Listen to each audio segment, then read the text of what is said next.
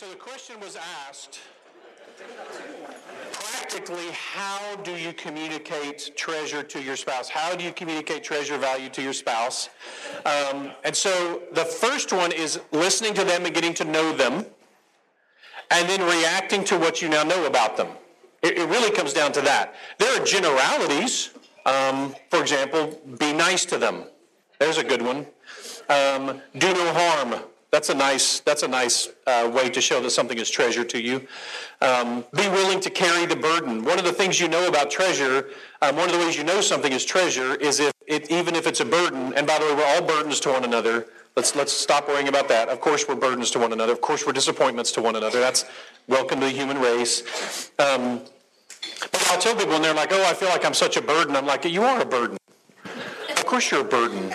Like, what's the big surprise about that? Of course you're a burden. So I'll say, I've got a big pile of gold over here in my room. I'll let you take as much of it. Oh, there it went again. Anyway, I'm going to let you take as much of it as you want with you when you leave the session today. How much will you carry? And most people say, well, as much as I can. Like, oh, but that's an awful burden. Like, man, that gold is heavy. I know they show in movies that it doesn't look all that heavy, but really it's quite heavy. I mean, that's a terrible burden. Surely you don't want to carry that much. Like, no, I'm going to carry all I can. Like, right, because a burden is not a big deal if it's treasure. Right? A treasure burden is one you're happy to carry. So of course we're burdens to each other. Of course we annoy each other. Of course we demand each other. Of course life would be easier if we didn't have to deal with these children and these spouses and all these people. We say all the time, like, church would be so much fun if it wasn't for all these people. Right? Man, think of all the fun we could have here if it wasn't for all these people messing stuff up. So of course we're a burden to each other. But if we're also understood to be treasure, then it's a burden we're happy to carry. So if you want to, the basic reading, there's Felden's books, his For Men Only, For Women Only, lists some things that are generally speaking. The way you want to read those is with each other. You want to be in each other's presence when you read them so that you can say, like, wait, is this right? Because she'll show you that it's only, a lot of the things we say, this is always true of men or this is always true of women, is only about a 70-30% split. Anyway, but there's a great book called The Blessing by Smalley and Trent from about 1 million years ago that talks about how to bless your children. But it turns out pretty much all of them work with your spouse too. And so that's a great one. The Love Languages, of course, which everyone's familiar with. Chapman's book, The Love Languages, they're a great place to start. I've certainly don't love all of his. I don't like the fact that he puts sex under physical touch. It's a totally separate, independent thing. But it's also hard to define. There's probably 60 love languages. He just picked 5, and I got to hear him speak when he was first developing the idea, and I think he even thinks that. I think he thinks only God knows how many love languages there are, but there's at least these 5, and these are good ones. But the key is, here's what's cool. You don't have to have a PhD in how to communicate treasure to everybody. You do that by loving each other or whatever. You do have to have a PhD in how to love your spouse in such a way that it communicates treasure to them, and each of us are different. And so the things that that Ginger marrying me, that communicate treasure to me, if she'd married a different man, it might not work. That might not communicate the same thing to him. If I'd married somebody different, what would communicate being that I see her as treasure might be totally ineffective in help communicate that Ginger, which is fine because I didn't marry this other person, and I don't care what makes them feel like treasure. What I'm concerned about is this one, right? And so I have to figure that out. And of course, we're terrible at it, so forgiving each other is a way to communicate treasure. Being patient with each other is a way of communicating treasure. Putting up with them when they're grumpy is a way of dealing with communicating with them with their treasure. When they're not at their best, whatever. And then another one is self-improvement is a way to communicate to somebody else that they are treasure. If you go, listen, I love you enough that I'm willing to do this. I'm willing to grow in this way. I'm willing to learn these things. I'm willing to develop this. I'm willing to learn this skill or do this fun thing or whatever. Those are all ways. But everyone's different. They're generalities. Man, Gottman's got some great research material. Understanding Women, is that the name of that one? I'm about halfway through it. His are all research-based, just like Felden's are. His are even more intensely research-based than Felden's, but Felden's are great. I'm going to reference a couple of hers before we're done here. So, all right, so let's talk about sex. So, some issues. There's some issues that the way these some of these answers came to me over time. Some of it was books and whatever, but I remember one of the ones that seemed intriguing to me was the story of Esther. So in the story of Esther, if you understand Esther to be a sweet romantic story, stop. It's not. So you have Xerxes. Xerxes was the son of Darius, and so Xerxes. The story begins with Xerxes asking his wife Vashti to come strip. Almost certainly it's a strip dance, to come dance for he and his men who are drunk. And almost certainly it means come strip for them and to come do an erotic dance for them. And she's gotten so high and mighty in her role as his queen that she says no. And so all the men go, man, what happens if the queen starts saying no to her husband? All the women are going to start saying no to stuff. And so you can't allow this. So Xerxes fires her, essentially, as queen. And so here we have this account. So we have this account of him, that his people going out and finding a new queen for him, finding Esther. Now understand, this is Medo-Persia.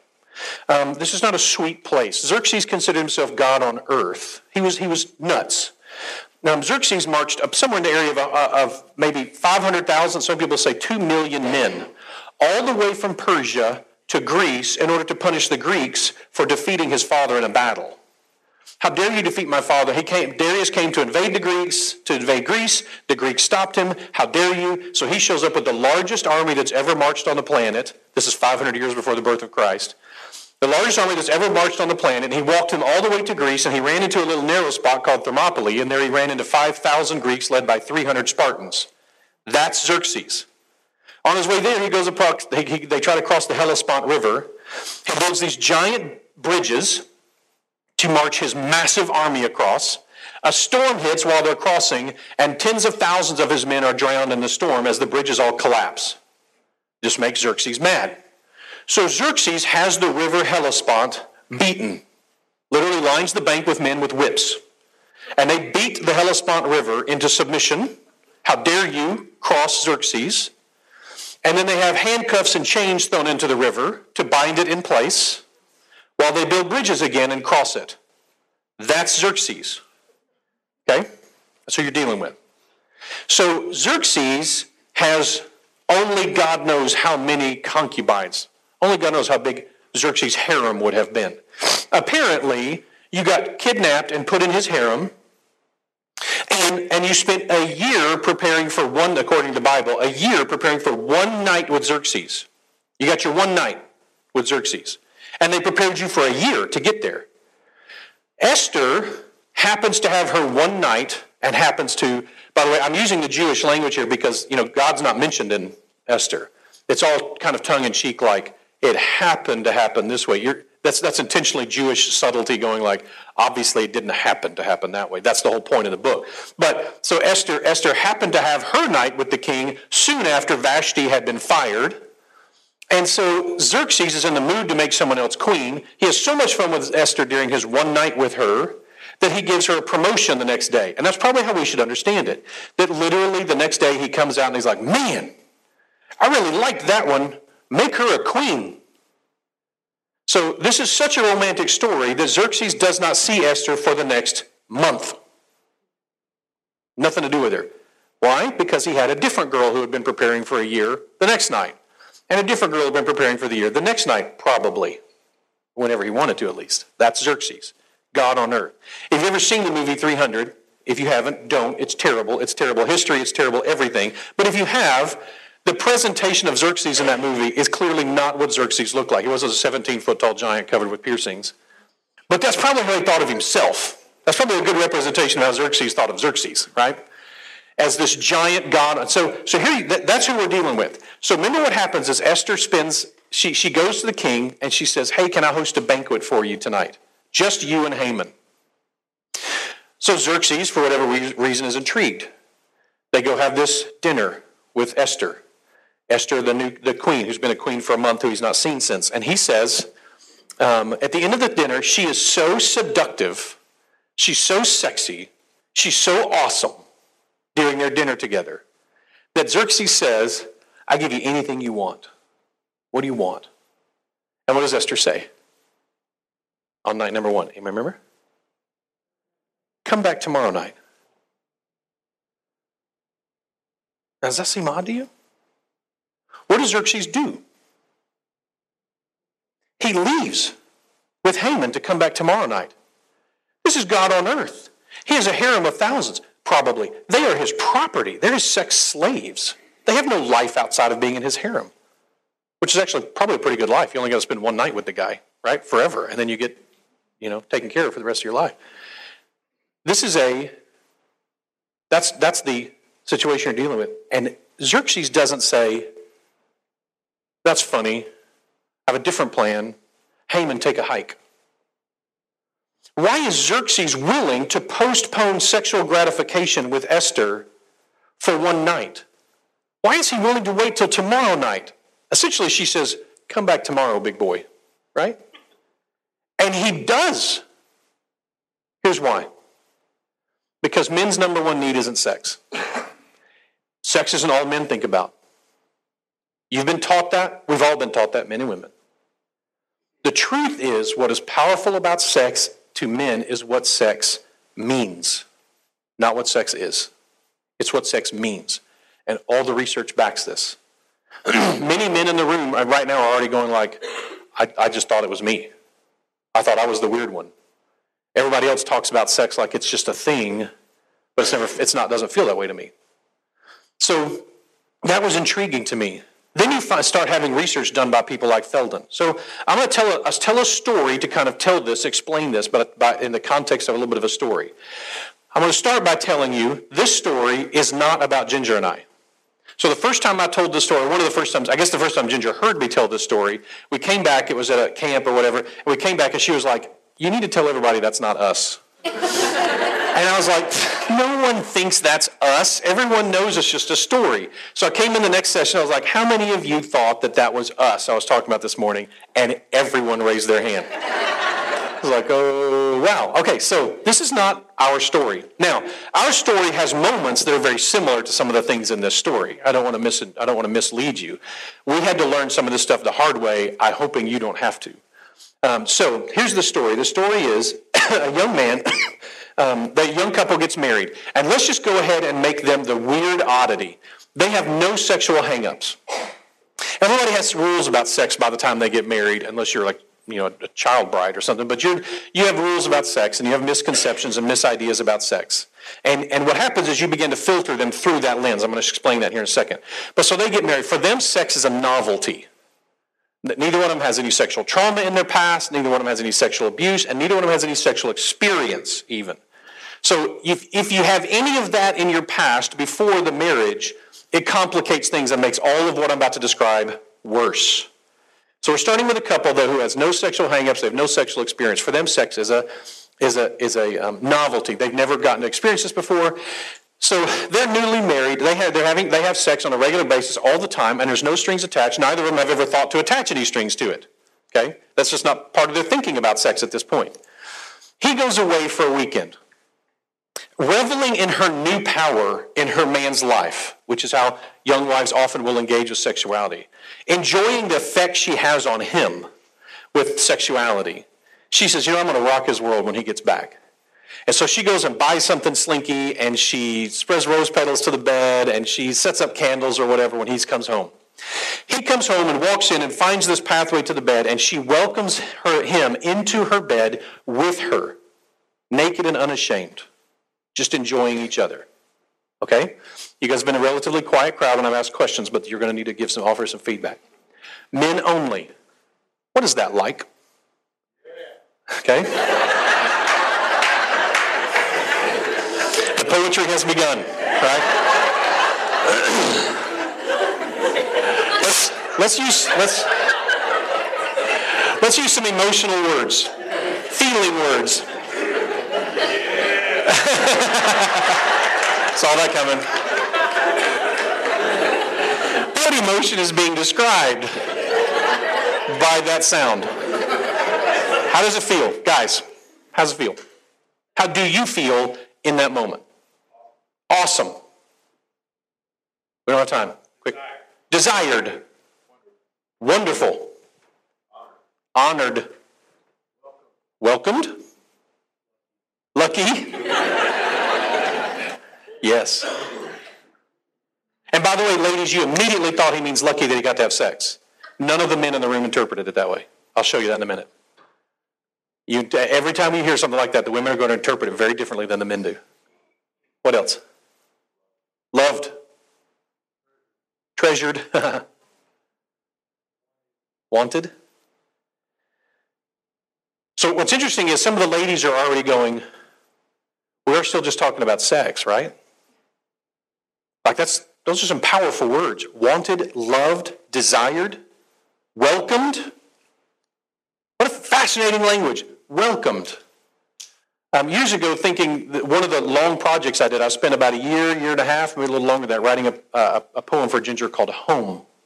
I'm not going to read it to you because it's a semi-erotic poem. But that's what I feel. I feel home. This is where I'm supposed to be. This is where I belong. This is home. I thought that was really clever. It turns out Billy Joel wrote a song years ago called Home. About half the time, maybe a third of the time, if I have a large group and I ask that question, one of the men in the room will say, home. Welcomed, where I belong. You hear pretty extreme language sometimes. I'm cutting you off early. This might have gotten to this, but like all is right with the world. Like I'm the only one who matters. Like I'm on top of the world. I'm the king of the world. Like this very powerful poetic language. She revels in that. They enjoy that. Let me tell you part of why that is. The research seems to be, so Felden writes this, her book To Men Only, Women Only. One of the brilliant chapters is, she writes in the chapter to women, if you say no to your husband sexually, you need to know this.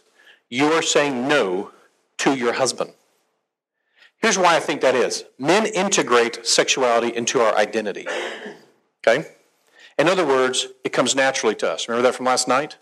It comes naturally to us. We need a reason to not engage sexually. We don't need a reason to engage sexually. Now let's just pause right here and make sure you hear. This isn't about sex drive. This isn't even about sex frequency. That's about a 70-30.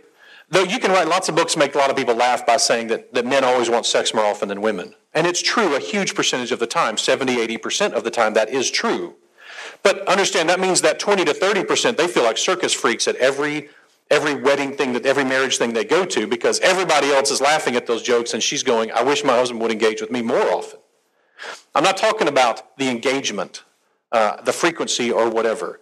There are a lot of reasons why men might not engage sexually as often as the wife would want them to. There's a lot of psychological reasons for that, or it may just be a testosterone reason. I mean, there's a lot of things for that. That's not really what I'm talking about. I want us to understand the interpretation of sex and why that's messed us up, I think.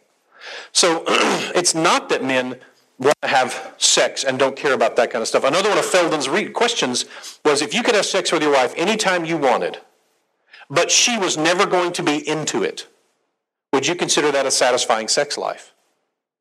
Almost no men answered yes to that.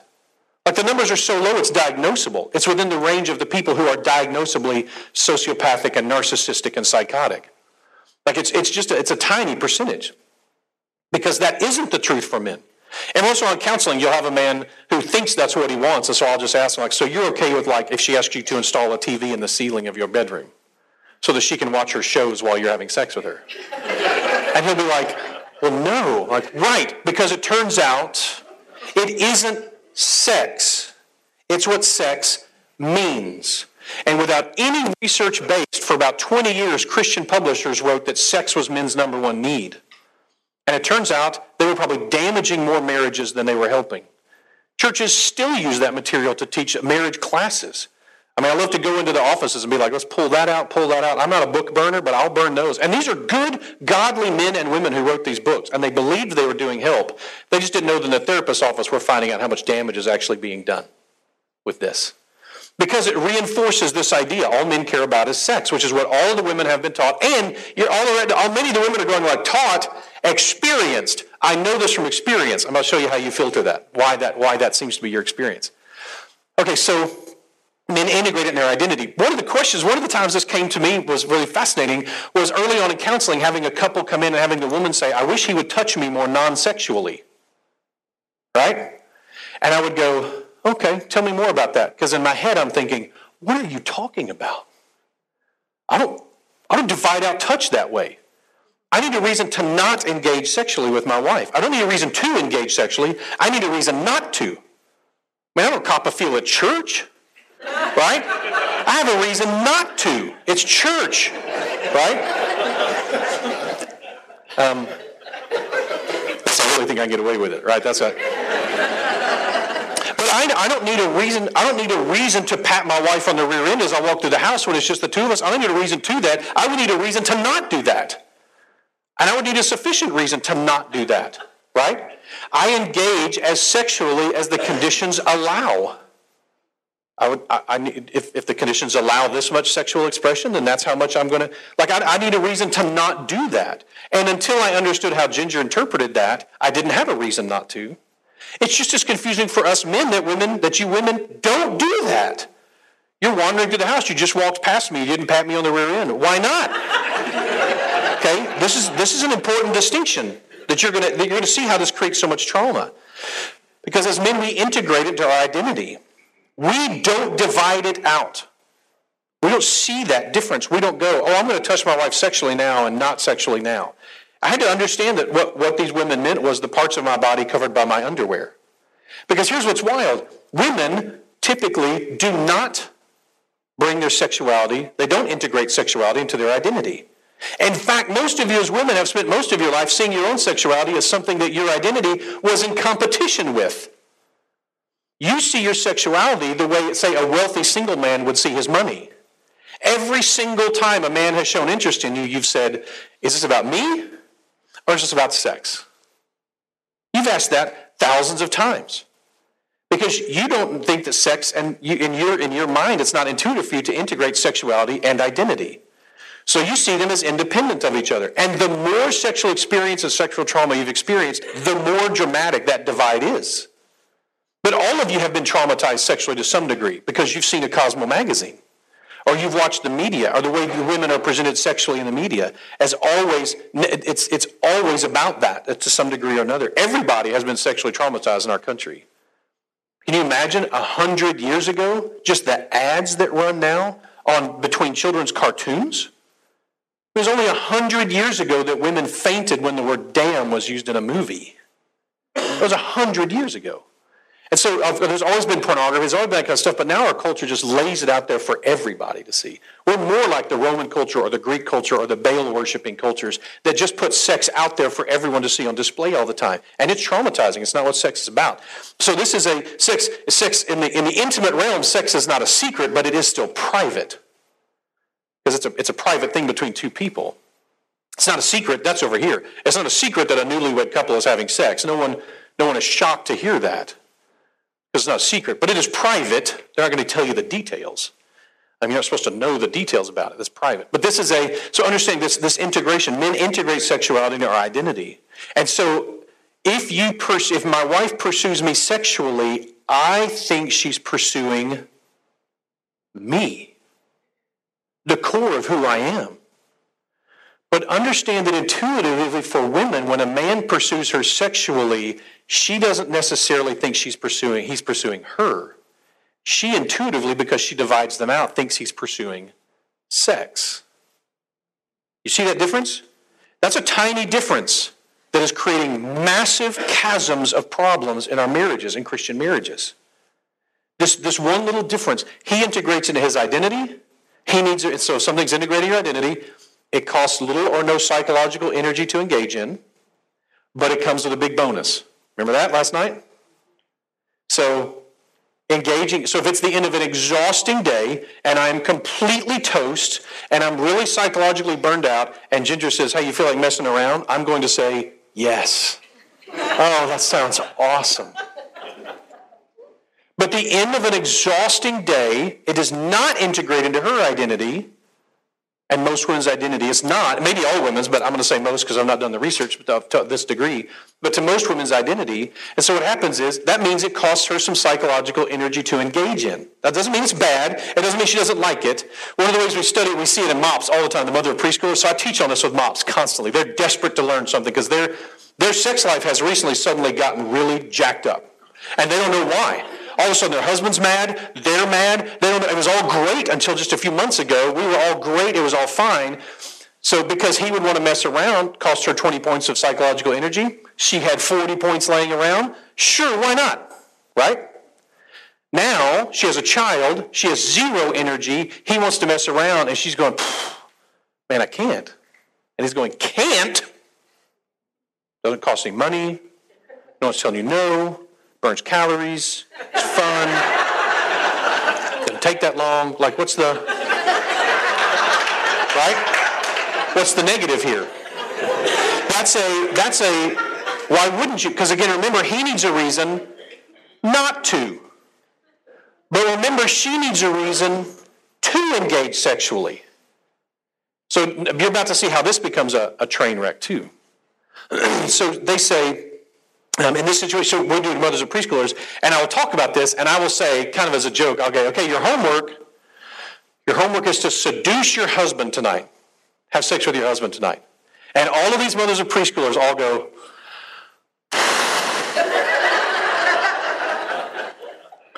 now listen, that has nothing to do with whether they enjoy sex with their husband. That's not what they're doing. For some of them, there may be enough already trauma in their marriage that's hard for them. But probably that's not the issue. What are they doing when they do that? They're allocating the energy. I guess I could not go to the store. I guess I could not do dishes today. And so what they're doing is they're trying to find those 20 points that it's going to cost them to engage sexually with their husband. That is not a negative. That's not a bad thing. It's just the way it is. It doesn't come naturally to her, so she's going to have to spend some psychological energy to engage sexually. And by the way, the more trauma and more experience she has, if she was having sex with guys in high school, then all of her early sex experience was with adolescents. Adolescent sexuality is not something to be prized. And so there's a huge gap there. Or worse, it was with abuse. 1 in 3 now, we think women are sexually traumatized at least, and I mean directly, sexually assaulted before their adulthood, during their lifetime. So all of these things divide out even further. It's probably why women divide out their identity for sexuality, is to protect themselves from the trauma of sexual abuse. And so there's even, all those gaps are even bigger. And so that's what's going on. Now here's what's wild. Watch this. So our young couple, he goes away again for the weekend. And this time, having sex with him doesn't cross her mind. It doesn't come up. She's got a friend who needs her. She's got trouble in the home. There's whatever. She's not feeling great. You pick it, whatever it is. It doesn't have to be a good reason. There just doesn't have to be a sufficient reason. It just doesn't cross her mind. So what's he hoping for when he comes home? Yeah, rose petals, right? Now stop for a second. Before you judge, do you remember the words that the guys used to describe what it felt like to be welcomed into his wife's bed? What kind of a delusory idiot would you have to be to not want those feelings? Don't judge somebody for wanting to feel wonderful, awesome, king of the world, home, welcomed. Of course he wants to feel that. It'd be dumb for him not to. It'd be really weird. It'd be like, man, I'm good. I don't need to feel wonderful ever again. That's fine. Of course he wants to feel that. There's nothing weird about that.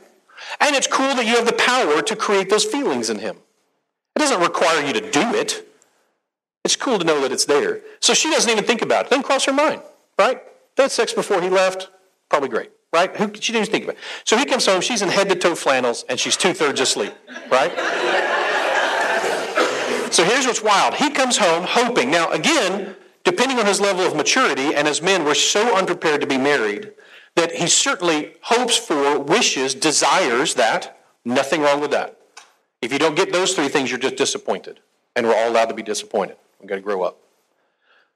However, especially if he's adolescent thinking or narcissistic thinking, which most of us as young men are, he expects that type of response or feels entitled to that type of response.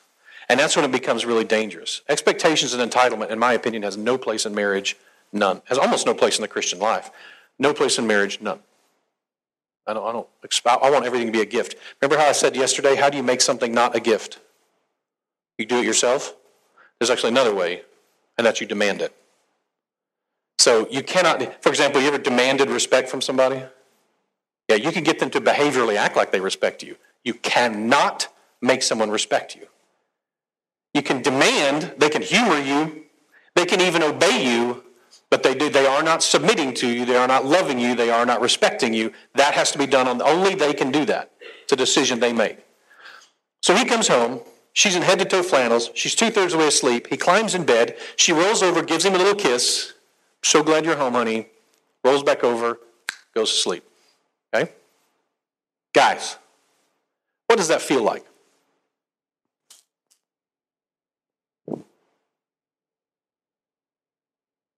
It's okay. We're all friends here. Alone.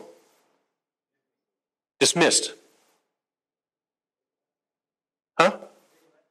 Let down. Disappointed. Keep going. Rejected. Unwanted. Ordinary.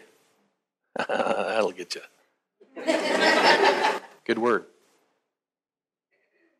Yeah. Now, here's what's wild. Men, so you'll know, in Felden's book, To You, to us, it says, understand that your wife can say no to sex without saying no to you. Psychologically, she's just saying no to sex. Has nothing to do with you. She don't want to play badminton either. It's a behavioral choice. We could have sex. We could read a book. We could go to bed. We could do all these different things. And I don't choose sex. That's not to do with you. That's not to do with us. They're not choosing us. They're just not choosing sex. But remember in Felden's book to the women, it says you just need to know when you say no to sex, you're saying no to your husband. Because men don't divide it out. Women do divide it out. You say no to sex without saying no to me.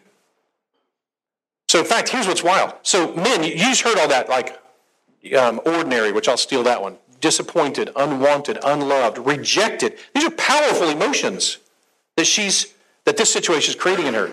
About 3 times ago when I taught this, it suddenly struck me I needed to ask a question here.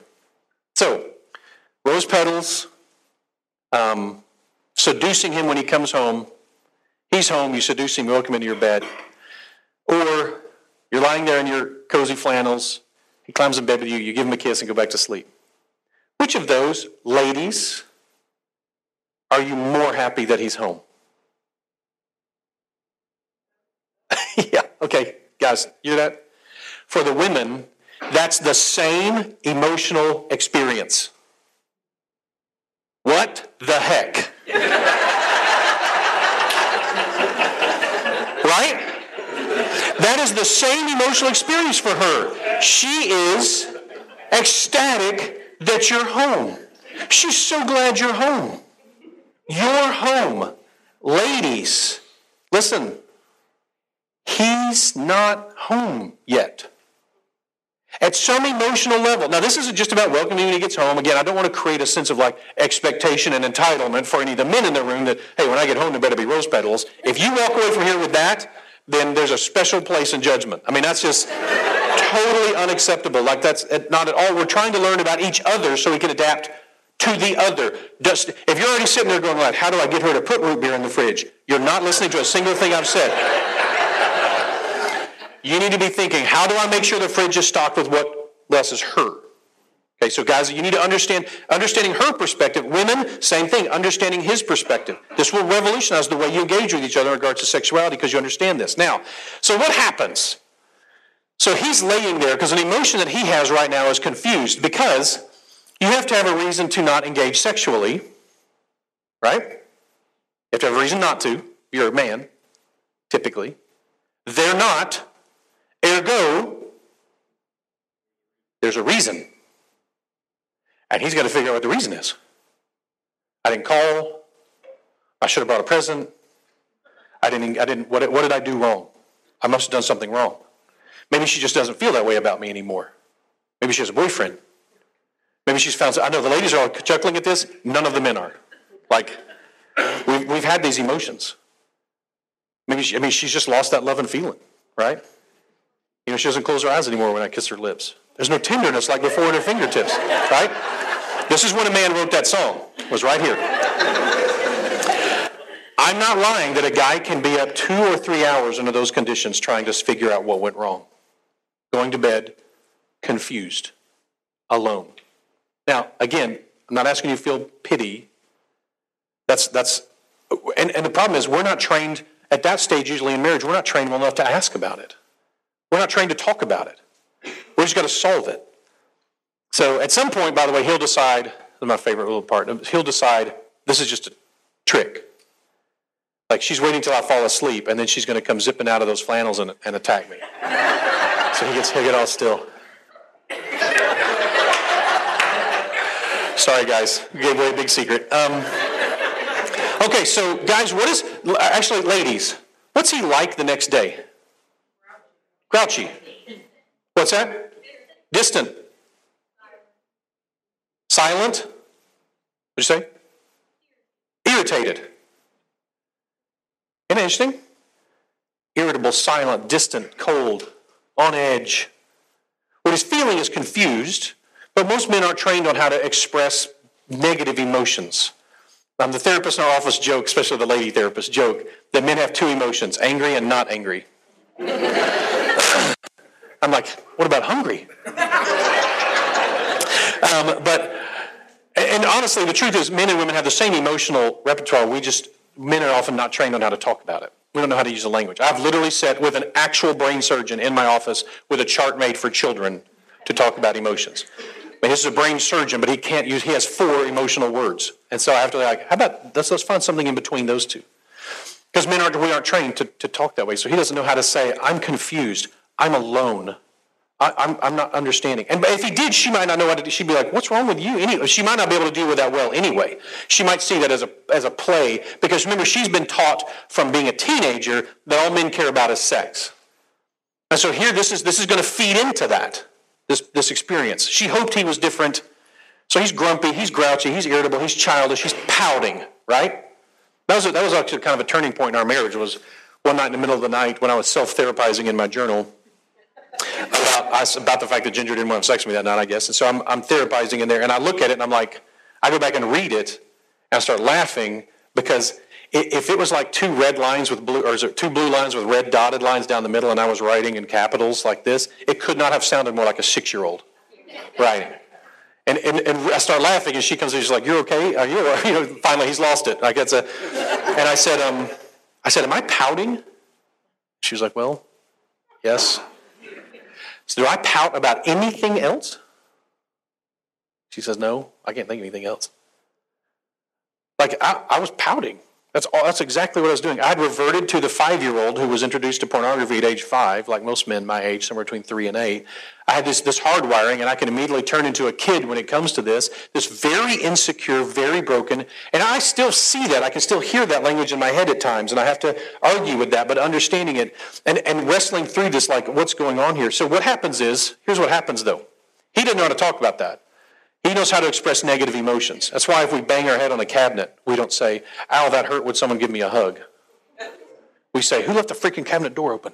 Right? We feel his pain when we express his anger. That's just dumb. We should grow up out of that. But so instead of expressing anger, we should express what we're really feeling, confusion or pain or whatever, or embarrassment. But we don't. And that's not just men, that's all of us. But so what happens here, let's say they have sex later.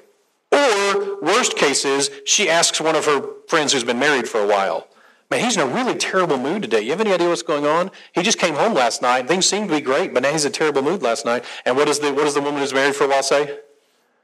"Well, did you have sex with him?" "No." "Well, that's why he's in a bad mood." Right?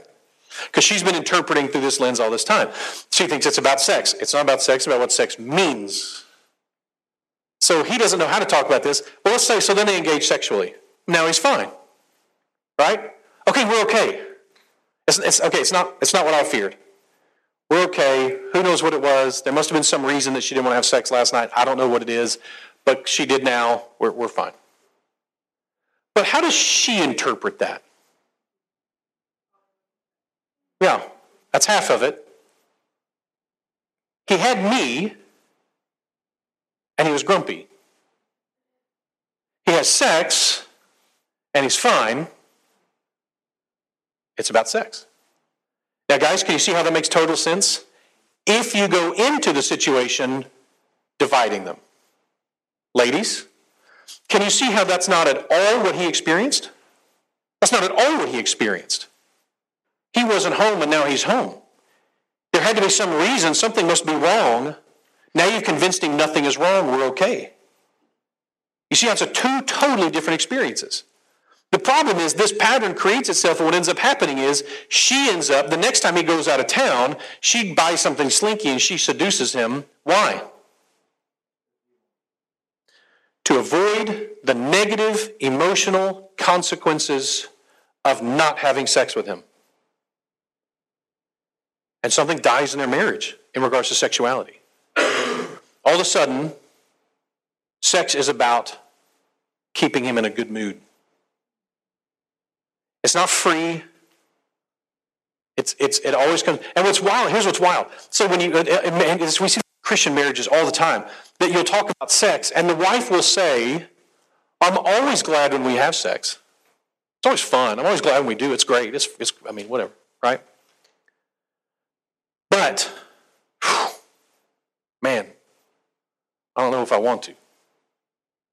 I think what happens is that these wives go into the sexual encounter with their husband thinking that this is about sex. What they end up experiencing with him is that this is about me, because, by the way, for him, this is about you. We don't divide it out that way. I encourage couples to get all impersonal pronouns out of their language when it comes to sexuality.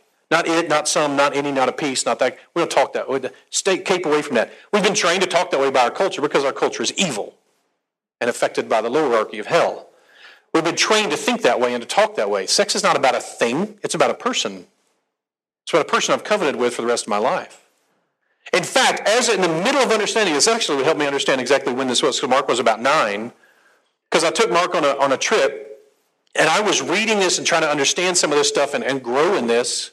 And so this would be about 10 years ago now, when we were we were really solving and changing the things in our marriage. Some of these things, very same things, had developed bad habits. There were ways that I was communicating to Ginger that it was about sex, not about her, and I had no idea that it was communicating that. No clue, because I didn't think of it that way. I didn't divide it out like that. But if you start with that division, all of a sudden it makes sense. I'm going to show you the pop quiz here in a second to help you see this. But so here's what will begin to happen. What happened was I came home after taking him on a canoe trip, and I was being real flirty and all that kind of stuff. And she made some reference like, oh, I figured you'd be wanting some later. Just teasing. And I said, no. I'm a grown man. I can get some wherever I want. What I waited for all week was you. I don't want some.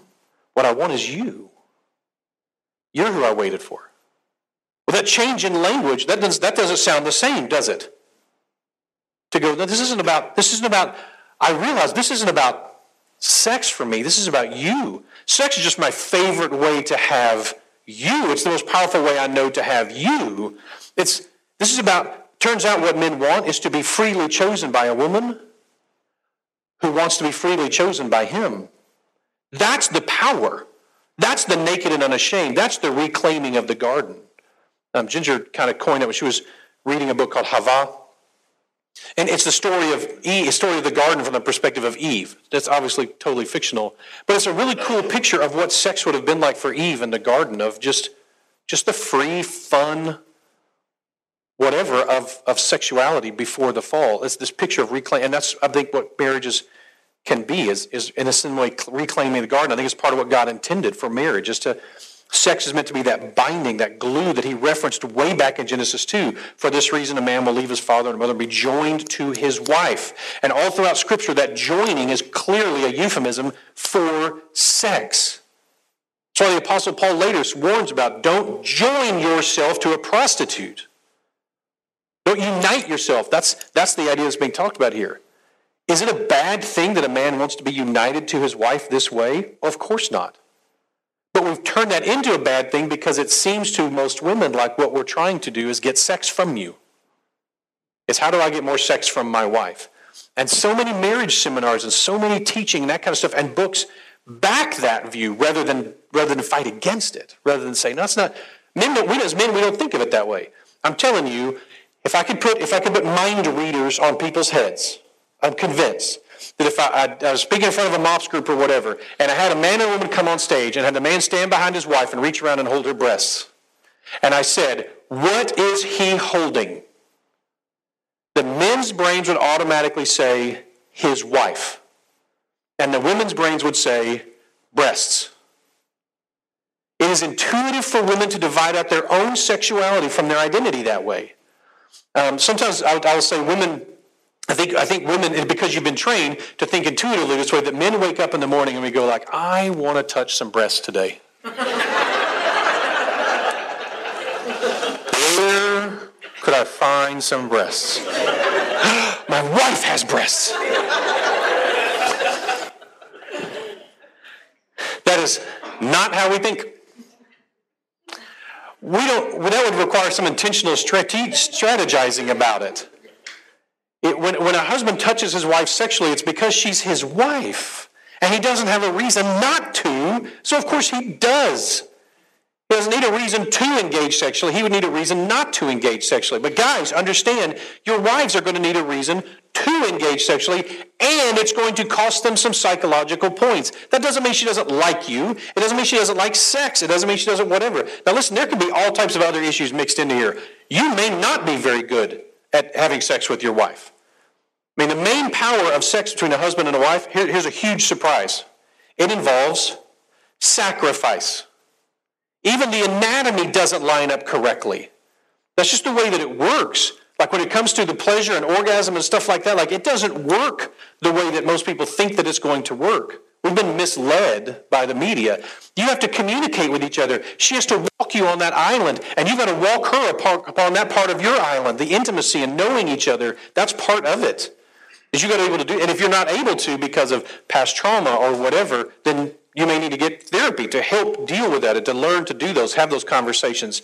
But understand, that may be part of it. There's certainly, if you've been married very long, there's certainly going to be hurt feelings and resentments. And if this pattern has been the pattern like it was for us at some point, where I think I'm being a blessing to her, but what I'm doing is convincing her that this is about sex, not about me.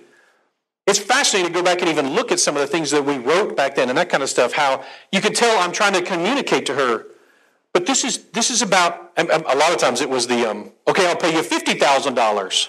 Okay, I'll pay you $100,000, right? This is psychologically speaking, like metaphorically. This is not literally. The idea of going, this is what it's worth. It's this special to me. And her going, I still don't have the 20, right? But we were talking past each other entirely. So this is why when we as men, that's why, sex starts in the kitchen. If you do the dishes and you set aside, help her allocate, take something off her plate, then maybe later, if she wants to engage sexually, she can without going into debt. Okay, ready for the pop quiz?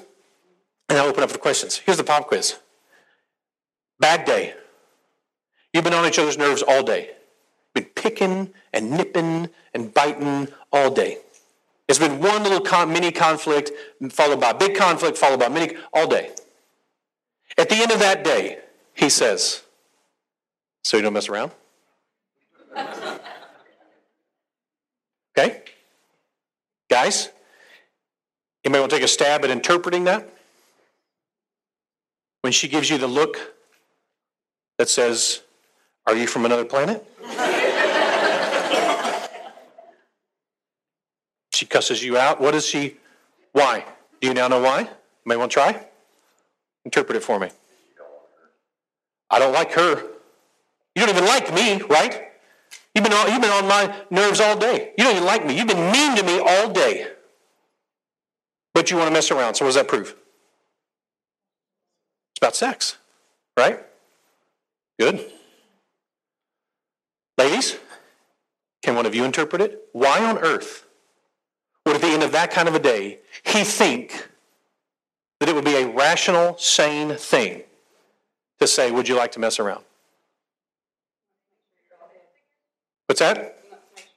Make sure you're all good. Okay. What else? Okay. So this is fun. I did this in premarital counseling a few weeks ago for a couple who I've been married. And I asked this question.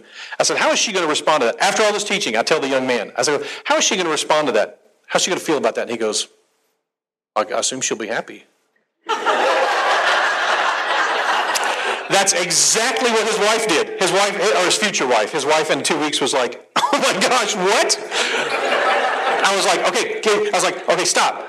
So I looked at her in the eye and I was like, I want you to notice that in good faith, he legitimately thinks that would be a positive thing for you. Understand that. He really thinks that. Right? And she's like, wow. Like, yes, I'm telling you, this is How about this? What is he saying? He's saying, I know it's been a really awful day. I know we've been on each other's nerves all day, but I want you to know something. I still choose you. And you're still who I want to choose me. Even though it's been a nightmare day, nothing's changed really. You are still who I choose and you're still who I want. And I still want to be the person you want. Now, ladies, if he said that wouldn't be so bad, would it? If he said, I just want you to know something at the end of the day. I know it's been a terrible day, but you need to know something. I choose you. That's what he thinks he just said. I'm not kidding. He thinks he just said. So I've said before, like, if you anybody got an 8-year-old son or have had an 8-year-old son? Okay, so your 8-year-old son shows up on Mother's Day with Legos. Hey, Mom, I got you some Legos. Do you say, what are you, stupid? You like Legos. I don't like Legos. You like Legos.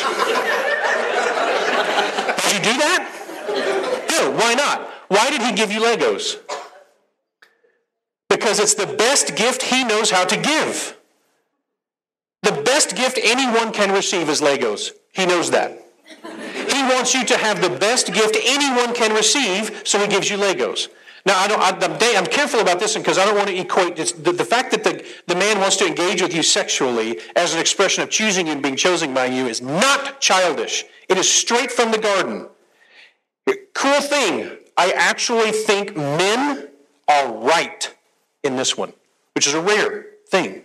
I think in the garden, men's sexuality, human sexuality and identity was integrated. I think the fall has had less sexual consequences on us as men, as victims, so we still can integrate them. We wouldn't know how to not integrate them. That's what's wild. For a while, so when I did therapy in Fort Worth, and when you help people in a big city, they send their friends, and their friends all work with them.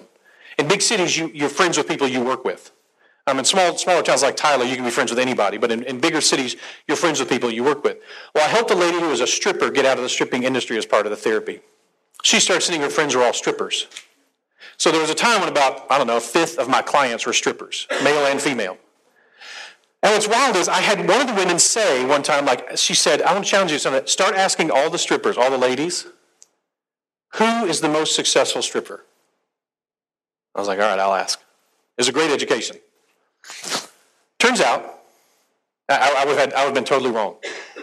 All of them knew, though. It was the one who could make the most men in the room think the reason she's on stage tonight is because she thought he might be here. Even in the most deluded, broken, foolish, wicked expressions of sexuality, the men are trying to make a connection. That's what they think is happening. Now, is that ridiculous? Yes. Is it delusional? Yes. But that's what they're trying to do, is to create a connection. The men in the room think they're having a connection with the woman on the stage. By the way, they are. She hates your guts. All of them I talk to. They see it as a con. You're an idiot. You come and I give you nothing and you give me thousands of dollars. That's how she sees it. Because she has no identity. Her identity is, there's nothing about me. All there is sex and it's worthless. So I'll happily give it to you because it doesn't mean anything. It has nothing to do with me. She divides them out and is so broken that that's how that happens. I'm giving you nothing and you're giving me money. That seems like a good deal. That's how they all seem to see it. But notice that even under those conditions, the men think they're making a connection because for men, sexuality is about that connection. That's what it's about. We couldn't divide it if we wanted to. So understand, when he pursues you sexually, he thinks he's pursuing you. He doesn't divide them out. And do I want sex with her or I just want her? That's never crossed his mind. It's never, he'd have to intentionally to be thinking that way. Now, men, it's time to start intentionally thinking that way. Because we need to understand that when we engage with our wives sexually, we're communicating something to her. And if we're not careful, we're communicating something we don't mean to. We're doing things like at the end of a day of fighting, we're going like, hey, do you want to mess around? Which communicates loud and clear to her, this is about sex. You even like me, you just want sex. When you spend all of your time away from her or apart from her, and then you come home and you want to have sex, well, that makes total sense to us. Hey, I've not gotten to see you in a while. Let's reconnect. In the most powerful way that there is to reconnect, let's reconnect. Of course, that makes sense to us as guys. Understand, to her, what she sees is you were hurrying home for sex. That's how she's going to interpret that. When you the only times you're affectionate with her is in an effort to have sex with her, that's going to communicate that to her. Say, this is only about sex. Now, for you, it's, well, all affection is sexual and at the same time kind of not sexual. It's like, it's not divided out that way. We don't think in those terms. We have to learn to do that. When we say that language, hey, are we going to do it later? Was it? What if you say, I would like to have you later in this way? Or when she says, no thanks, I'm not interested in engaging sexually, do you say, well, then I'll go find something else to do? Or worse, I'll go find another way to be sexual. That communicates to her that sex is irreplaceable and she's replaceable. But if she says, no, I don't feel like messing around, if you go, well, then what would you like to do? Here's what's wild. Because of the way women's heart seems to be made, it's amazing how often if a woman says some version of, I don't feel like messing around, or I don't think I'm up for it, or I don't have enough energy, or whatever, and her husband chooses her in the midst of that, without choosing sex, that even though in his mind he is disappointed, and he feels alone, and he feels not home, and he feels rejected, that if he can say like, but I know that's not the truth, that's not what she's trying to communicate to me, that's not what she means. So there's a good chance for me to communicate to her loud and clear, this is about you, not about sex. So what would you like to do? What you'll be amazed by is how often that type of evening may end up naked and unashamed. Because when you inspire in her the truth that this is about you, it's not about sex, very often, for her, sex then becomes a behavioral option that sounds fun. Sounds like it'd be a good thing to do. That'd be fun. Even if it's just a gift. And by the way, just a gift. Grace is pretty awesome.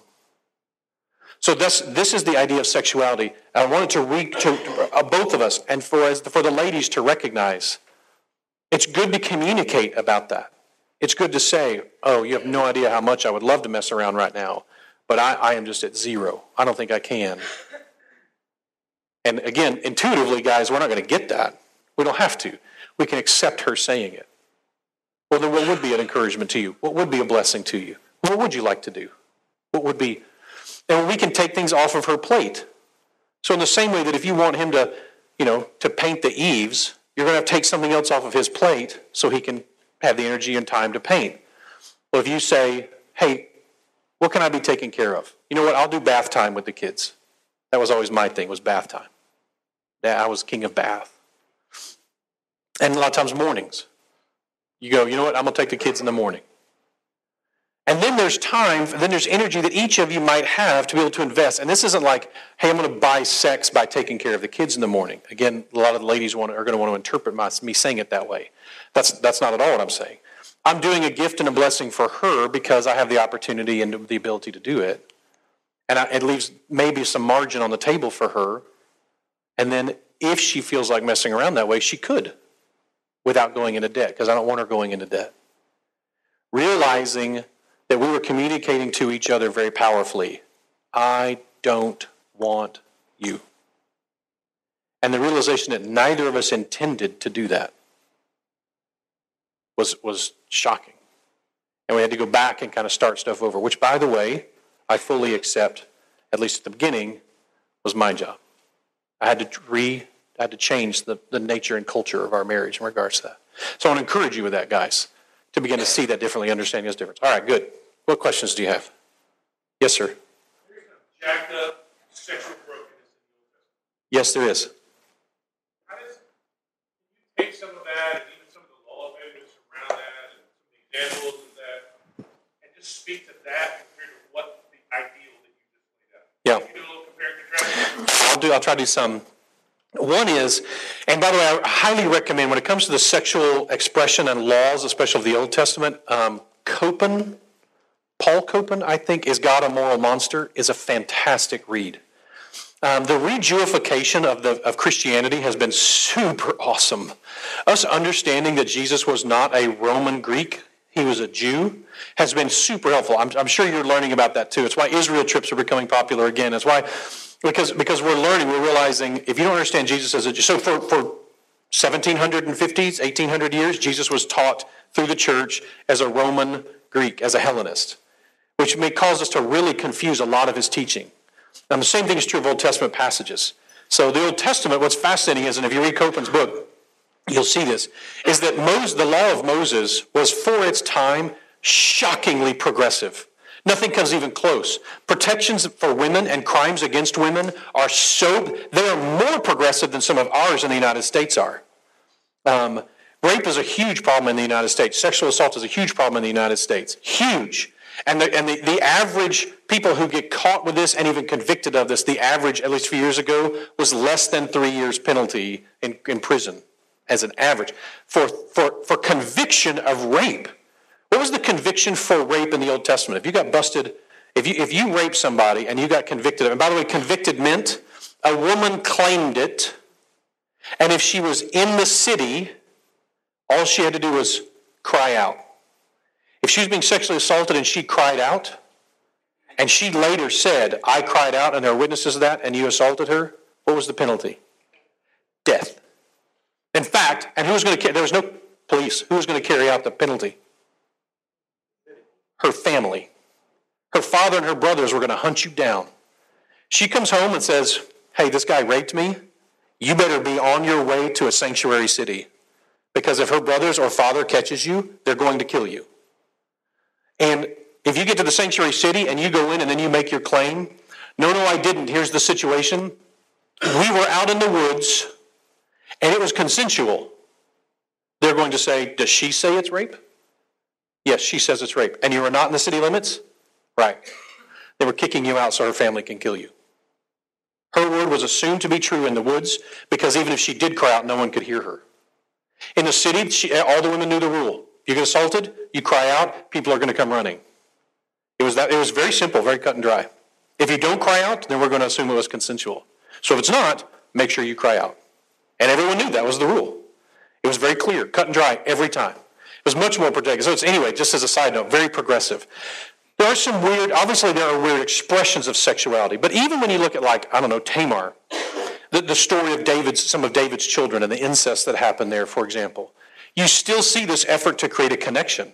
He falls in love with her and thinks, this will convince her, right? I'll have sex with her and that will convince her. That whole situation, there's a lot of broken expressions like that. Or one of my favorites is the fact that God allows for the Levirate marriages. So if the way that we see it in the book of Ruth, which is some of my favorite things to teach, but in the book of Ruth. So like in the book of Ruth, the way the marriage worked was, so if I died and I had no sons, then my brother was supposed to marry Ginger. And if he said no, then the next closest relative was supposed to marry her. And if he said no, the next closest relative was supposed to marry her. This was a law put into place because the people of Israel weren't taking care of their widows. So God created a law to require the protection of them. But the problem was it created a condition under which a man could be married to more than one woman. By law, could be married to more than one woman. Because if it came all the way back around to my brother and he was already married and no one else wanted to marry her, he had to marry her. So that's why you get the story of Onan. Onan, who has 2 wives. But see, the job of the new husband is to give her a son. And the minute she has a son, she is now to be taken care of by that son. So what happened is all of my property would go to my brother. He would get all my money, all my land, all my resources, all of everything. But the minute she gave birth to a son, that son was then my child legally, and all of that inheritance went to him, under her control probably. But all that inheritance went to him. Onan did not want to lose his brother's inheritance, so he refused to impregnate his wife. That's not a story about masturbation. That's a story about the disobedience against God. So that's why he gets struck dead. Is because he disobeys God directly. He's supposed to be giving this woman a son, but he doesn't want to lose the resources. There's a lot of that kind of stuff, but even when we see, even these Old Testament, so many of them are like shorthanded, or the most jacked up versions like a prostitute, well, you have the fascinating, the laws about marriage where you have peer wives and you have concubine wives. The word, for the Jewish people, the word concubine is used interchangeably with wife. It's just a wife that has less legal recourse than another wife. And so you see regularly, they'll use interchangeably the word wife and concubine. So clearly they saw this as a concubine wasn't just a sex slave. A concubine for the Jewish people was a type of wife, a servant wife or a slave wife.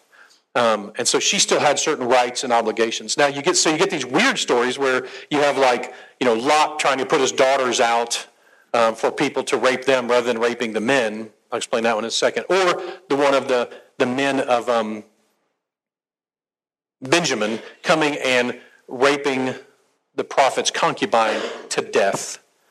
By the way, what happens to the tribe of, it was Benjamin, wasn't it? What happens to the tribe of Benjamin after that event? I know. The entire rest of the nation of Israel goes to war against them and slaughters them almost to a man. That's how offensive them raping a concubine was. That the rest of Israel went to war against them and nearly wiped them out. And so it's not, the sexual crimes are taken seriously in the Old Testament, even when you see them. But I think what you have, you just have a jacked up humanity. And so we see these type of stories where, like in Lot's case in Sodom and Gomorrah, hospitality was the ultimate law. And so you have these two men who show up, and they're here to take, the three of them show up for Abraham. Abraham shows them perfect hospitality, over the top. It's what we teach every time we teach hospitality to the church. It's Abraham's hospitality. He makes something like 36 loaves of bread for these three men. He tells them, let me just get you a tiny bit of water and a little morsel. I'll be right back. And then he goes and has a calf killed. He has 9 ephahs of flour, a fine flour turned into bread. He is the perfect Middle Eastern Bedouin host. Perfect. Over the top. He's a Bedouin warlord. He's a mafia king. He's so powerful that he defeated 5 cities with just his men. He is a Bedouin warlord. That's how we should picture him, in the huge flowing robes with swords and weapons and and hundreds of men who are at his beck and call, covering the desert. Like, we have a bad picture of Abraham sometimes. He was probably an awesome, bad to the bone dude. So but he is a servant immediately to 3 total strangers who show up, because that's the culture still to this day in the Middle East. How do I serve you? We run to serve. How do I serve you? I am your servant. The angels, the 2, they then leave, I think, Jesus there with Abraham, and they go to Sodom and Gomorrah. They're doing research. Should Sodom and Gomorrah be destroyed? I've always imagined them with a clipboard. A list of sins. What are we seeing here? But what happens is, so they're going to sleep in the city square, which, by the way, in that culture means someone is going to come out and say, no, you don't sleep in the city square. Come to my home. I'm going to take care of you. You can stay as long as you want. And they mean that. To this day, they do it that way. Now, there's a whole bunch of stuff I could go into that's really fun, but I'm not going to. But that goes on, right? But instead what happens is Lot comes out and is like, no, get out of the city squares. I'll take care of you. If this isn't just hospitality, this is raw fear. Lot's like, no, you can't stay in the city squares. You must come inside. They come inside, and immediately the crowd show up to rape these 2 men. In the prophets later, when it is explained why Sodom and Gomorrah were destroyed, you might know what the sin is that they are convicted of and destroyed for? The lack of hospitality. Now, there's no doubt that all the sexual sin and stuff was part of it. That's why the angels were there. But I've always pictured the angels standing in front of Lot, and they're banging on the door, and they're going like, why are they banging on the door? Well, they want me to throw you out so they can rape you. And the 2 angels of the Lord looking at each other and looking at their clipboard going, I don't think we need these. Right? So Lot, in an effort to protect the men who are under the protection of his roof, and he knows he has no power to protect them physically, but he has to protect them. They are his guests to the point of death. Have you read as a Lone Survivor? Where the guy when he gets picked up in a Muslim city and the Muslims are willing to die to protect an American soldier because he's a guest in their community. And they have no choice but to fight to the point of death to defend him because he's a guest. That is still the motif now. There's much more then. How do I protect these 2 men from being raped? Lot goes to the only solution he has that he can think of. Take my daughters instead. Now, Is that awful and ridiculous and evil and wicked? Of course it is. These were possessed people. They were so evil at that point that there was just nothing positive. So I think that's what's going on, for example, in that situation. This is just the level of evil and oppression. I don't even know if that was about sex. That was about just death and destruction. But that's all Lot can think to do. Otherwise, they're going to break in, and they're going to get all of them. And so the only way he can protect his two guests is send out his daughters. Now, it turns out the guests don't need any protection because of who they are. Which, moral of the story, if angels show up at your town, don't do that. That's bad. So I think, is that the kind of, I think each one of them has its own way of, did you have one in particular in mind, Trent? Their examples, they're even, sometimes feels like almost mitigating laws to try to mitigate some of the evil, right? Yeah. That kind of thing. In light of the ideal that you were setting for. Yeah. I showed in Deuteronomy 21. The reality is how does this line up with... Which one is Deuteronomy 21? It's the one where God tells them if you go in and you conquer a people group, Yeah. and you take women, Yeah. strip their clothes off, shave their head, Right. and pare their nails. Right. Right. And rip them of their identity. Right. Then in a month you can assault them. Okay, now listen. And then This is what's cool. For you can keep them, but if not, you can't sell them. Just let them go because you humiliate them. Right. Okay, so... Oh. Yeah, exactly. So here's what's wild. In its culture, that was a radically progressive law to protect women. Because what happened is, notice, they are not allowed to rape and pillage. What they're doing, they go into a town and conquer the city. They have to wait a month before laying a hand on a woman who they capture. They can't lay a hand on her for a month. So this foreign woman who doesn't speak the language, probably, who doesn't know your people, you're going to bring her into your house. You're going to strip her of her identity, which would be what? What would be her identity? Her family. A Baal worshiper. Okay. So you have stripped her of her identity as a Baal worshiper, because fundamentally, no matter what town she's from, what matters to God is that she's a Baal worshiper. So you have to strip her of that identity. And then she's, as a Baal worshiper, to come into your home. You have to feed her, take care of her, all of that, heal her for a month, and you can't touch her for a month. That's not how war happens now. How war happens now is that soldiers go in and they kill the men and they rape the women and they kill the women. That's how that happens still in much of the world today, certainly throughout most of history. Imagine a law in which the male soldiers are told, when you take a city, if you touch a woman during the battle, you will be executed. So, though it's shocking by our standards, in its day, that was a progressive law that is beyond anything that anyone could have comprehended. It's stunning to think that God would have put that type of protection on foreign women. And then, when she's done, if he decides not to take her, or whatever, he can't sell her because she's not property. He doesn't own her. She's not a slave. If he takes her, what is she? A wife. He has to take her as a wife with the protection and property of being a wife, not being a slave. And so God creates a system where I have to treat this woman with restraint and respect for a month, and then if I decide after that month I do want to keep her around, I have to marry the woman. She's not a sex slave for me. I would be breaking God's law. If I don't marry her, I have to set her free. Now, again, is all of that awful? Yes. But when you understand the context of how it was being played out, it's a stunning break from the way things were done then and in most of the world now. It actually was a huge protection for women at the time, which, by the way, would have meant that most of the time, they didn't take them. What would have been the point, right? You can't just get into a bloodlust and start raping people. You have to wait, which probably meant most of the time they just ignored the women. Unless God specifically commanded them to kill everybody. And even then, that was probably in fortified areas, not the whole city, just in the fortified areas. But you have to remember, this is a culture. The Baal worship culture was such an evil culture. Any of you been to Israel? Anybody go to the Megiddo? You went to Megiddo. In Megiddo, they dug up a 4,000-year-old altar, a big stone circle, about this tall, about 4 feet tall.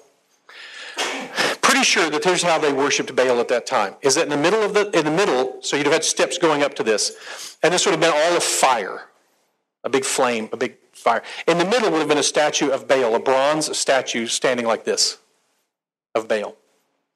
So Baal was the god of rain and fertility, among other things. And so what you had to do in the Middle Eastern world at that time, rain was considered to be the sperm of Baal. It's what brought life. So it rained and things grew. So this was the ejaculation of Baal. So what you had to do is get Baal turned on to the point where he would either engage with his consort Asherah, or get Asherah turned on enough so she would seduce Baal, so that he would then ejaculate, and then that would bring rain to the land. That's actually what they believed. So how do you get Baal turned on? Well, one is you try to get his consort Asherah turned on by having giant phalluses on hilltops, giant penises on hilltops. That's when it says an Asherah pole, that's what it means. 10 feet tall, 20 feet tall, 40 foot tall, giant statues on hilltops. Those are meant to get Asherah in the mood so that she would seduce Baal. Okay? So then you have, or you get Baal turned on and he seduces. Well, here's what turns Baal on. What you do is you heat the statue till it's white hot, and then you go into the audience and you have a woman give you her infant child, and then you go up on the stage and you set the infant child alive in the white hot bronze hands. And the screams of that baby is what turned Baal on to the point where he would want to make it rain. That's Baal worship. You see why God wanted this wiped out, eradicated? The level of evil is stunning when you go back and see how the worship practices of that day. They had other Baal statues that were big round Baal statues, kilns, that had shelves, 6 or 8 shelves. The shelves were where you put the babies to then cook them in the kiln alive. So understand, I had a friend who was a martial artist who was a nominal Christian, and he was really troubled by this. I used to go to a Renaissance fair and answer questions on Sunday mornings. Let me tell you. You can answer any questions. And he was like, I hate the fact that God wanted the people of Israel to wipe out these other peoples sometimes. Like, I just think that's wrong. That's genocide. That's evil. Whatever. I was like, well, let me tell you about the culture that is having wiped out. And I told that story, and I got done, and he was like, yeah, wipe them out. I'm glad they're dead. Like, I don't want any of them around. And understand, God's playing the big game. God could and possibly did rescue many of those women and children for eternity. That's God's prerogative. God can have mercy upon whom he has mercy. He condemns whom he condemns. I have no reason to think that God would not have had mercy on these ignorant, backwards people who had been brought up with no other way of engaging with things. But in the meanwhile, crushing this worship. That's God's prerogative. Of course he did. So I think that's what you're dealing with, like in Deuteronomy 21. From our perspective, we go, wow, this sounds terrible. I don't have time to go into it, but I have an article on the website, for example, about some of the cleanliness laws, which to us, you go like, a woman is unclean during her period? Like, that sounds awful. Unclean didn't mean sinful or bad. It meant set apart. And so when you understand how that played out, it's one of the most beautiful stories in the Bible, the way that plays out. So good question. You would love Copen's book. You ought to get, Is God a Moral Monster? Great book. Great research. Yes, sir. I had a follow-up question to that comment. I have a little bit of a problem with the logic saying that if the time was so sinful and bad, right, God gave them a law or semi-bad. Right. It's really progressive. Right. I'm also not looking at God saying, hey, I live in a culture where only pornography really like. Right. Yeah. So the question is, why didn't God just go ahead and completely fix it then? Why did he not create laws that look like our laws today versus laws then? I think there's 2 issues with that. One is it's ethnocentric and says that our laws today are right. The leading cause of death this year in the world, anybody? Abortion. We have aborted 50 million babies this year. It is the least safe place to be in the world is in a woman's womb today. So for us to judge the laws back then, I think sometimes is just arrogant. To think we understand it better than God did back then, I think sometimes is arrogant. I understand the concern, and I agree. It does seem weird that God would not have, for example, ended slavery when he was on earth. Why didn't Jesus end slavery? Why didn't he end world hunger? Why didn't he end poverty? He could have ended any of these things at any point. I think part of it is that God's intention, so for example, when Joshua, I'll use this picture, when Joshua fails at Ai because of the sin of Achan in Jericho, okay? So God comes to they go to Ai, they get defeated, 36 body bags later, and Joshua's falling on his face before God going, why did you allow this to happen? And God says, first, get up, right?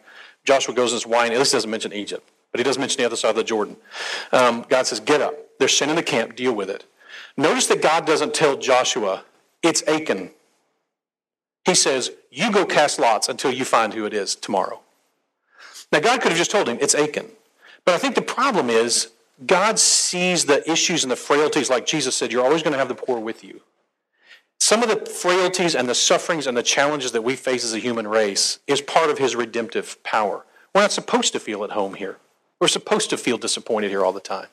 So I think there is something to saying God has revealed over time, and in its day, it may be that was the best moral law possible within the people who existed at that time, unless God was just going to wipe out the human race and start over again. Or unless God was just going to reach into everybody's brain and tweak the amygdala so that it was something totally different. Like, the level of how much should God change under any given condition, it's hard for us, it always is. Human suffering and challenges we're never going to have a satisfactory answer for that here. Beyond this, God promises a redemption of all of it. That's where our hope ends up being. So I had a debate last year. I spent 2 or 3 different times debating with an atheist on podcasts and online, and even had him come to our church a few times. And one of the things that in this part of this conversation, because this usually comes up as part of the conversation, was this. The problem of human suffering, the problem of Old Testament history and that kind of stuff. The question is, I have an answer that says, I believe God has redemption in mind.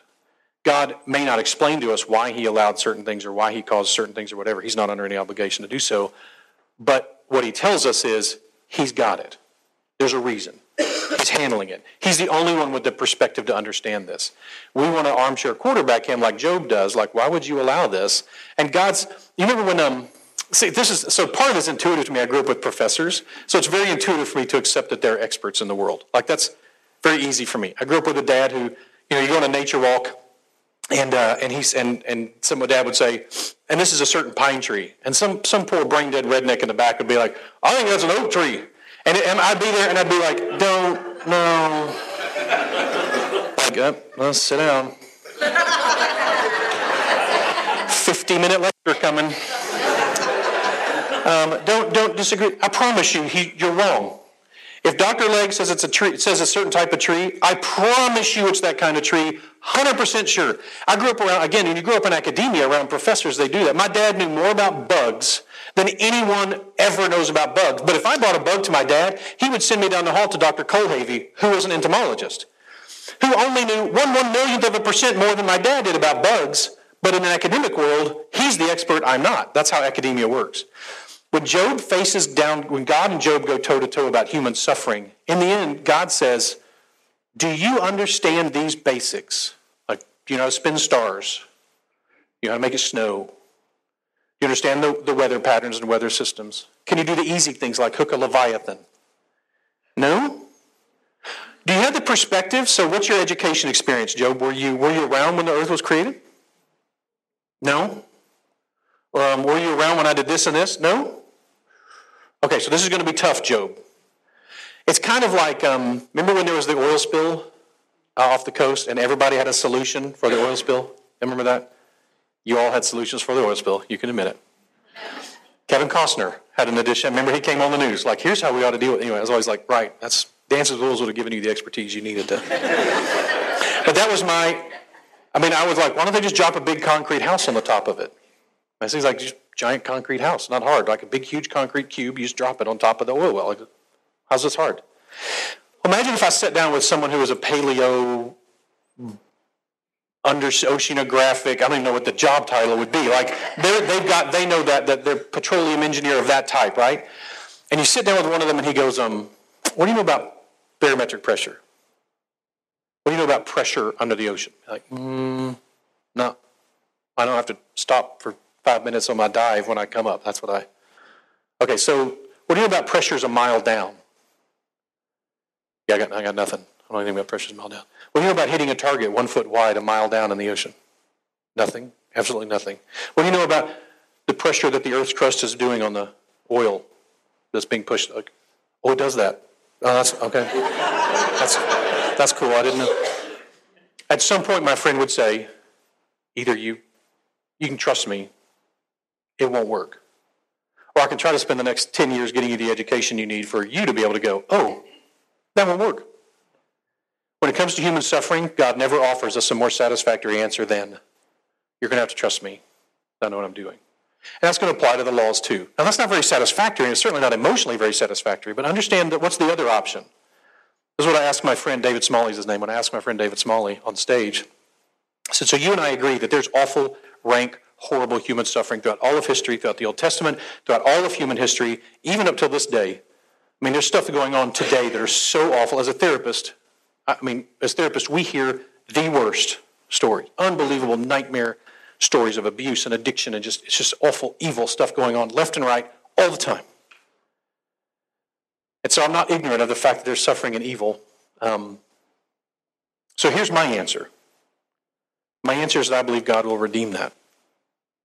I believe that in the end, he will work it out in such a way that we will someday hopefully be able to see, oh, that's why that needed to happen that way. David, the atheist, what's your answer? You have exactly the same sufferings in the world that I do. You have exactly the same evil in the world that I do. What do you have to offer? Nothing? Nothing. So David, then why did you have a child? You know this place is hell? This is a concentration camp, and you brought children into it with nothing to tell them. Nothing. You got nothing. Hey, this will be redeemed someday. You don't even get to tell them that, and you had children? That is the ultimate evil. You say this is such an awful place, and yet you had children, and you have no hope for them. That's terrible. I had children because I would tell them, there's hope. There's reason and there's redemption. I don't understand it. I don't even appreciate it. And sometimes I'm royally ticked off at God about what he allows. But I trust that he knows what he's doing. He's the expert. I'm not. I don't like it, but I'm used to it as child of professors. It's easier for me intuitively than some.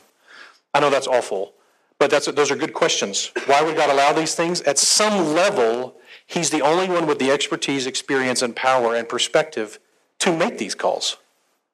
And so we can second guess him. He seems to even be okay with that to a certain degree. Why would you do this, God? But in the end, we have to come back to going in the end, you're God, I'm not. I trust you know what you're doing. That's really tough. So anyway, now back to the marriage conclusion here. That's good. Those are good questions. And here's what's interesting. Any audience, they have that question. Your friends all have that question. You have that question, whether you've ever dealt with it or not. There's a lot more to do. Good news is there's about 4 billion pages of books written on these questions that you can read. If you really want to know about this stuff, there's tons out there. So with that in mind, here's what I want you to hear.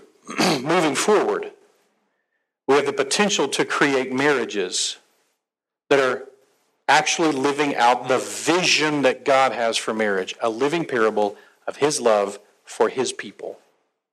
That's the vision. We get to get on board with that. And we can sacrifice for each other in every way, including, by the way, in the bedroom. So I want to pray God's blessings over all of us. These are different resources. You can get in touch with me through those. At Aletheia, you can get in touch with Josh there as well. This is all stuff Josh could have taught too. And so he's got a lot of the same background that I do and learning these things as we've gone through. So really want to encourage you guys with that. So thank you. Let me pray. Father, you are a God who redeems. Whether that's stuff we don't understand, whether that's stuff out of the deep Old Testament that just confuses the fire out of us, whether it's the evil and suffering we see around us today that makes us mad and confuses us, rightfully so. God, why you don't step in, when are you going to step in, how do you step in, all those different things, Lord, those are above our pay grade and we know it, but we still come to you as your sons and your daughters boldly, and we ask questions and we want to learn and we want to grow. Father, I pray you'll be patient with us as we do. Father, I pray that these marriages represented here in this room would become living parables Well, they are a living parable of your love for your people. Would become good examples of a living parable of your love for your people. More and more all the time. If they're great, that they keep growing in greatness. If they're awful, that they begin to grow into the type of life that you offer. God, you offer abundant life if we follow you. Thank you, Lord, that the evidence is that when we follow you, when we take you seriously, when we do things your way, when we walk according to the calling with which we've been given, if we live as citizens of heaven, Lord, that it does begin to change us and affect the lives around us. And Lord, I pray for the blessing of an awesome, free, fun, adventurous, naked and unashamed sex life for everyone here, what you desire for them. That I pray, Lord, that you would provide them freedom in all aspects of their marriage. Refrigerators stocked with what you empower us to give each other because of what you've given us. Thank you, Father, for you being a Father who loves to give good gifts. Help us to be good recipients of those gifts and good at passing them along to others. We are so grateful that you treasured us enough to come, to lay down your life for us, your sheep, and to take it back up again in your Son. We're so grateful that we pray all this. I pray your blessings on this church and on these marriages. May the Lord bless us and keep us. May you make your face shine upon us and be gracious to us. I ask that you would lift your countenance up upon us and give us peace both now and forevermore. We pray this in your Son's name. Amen.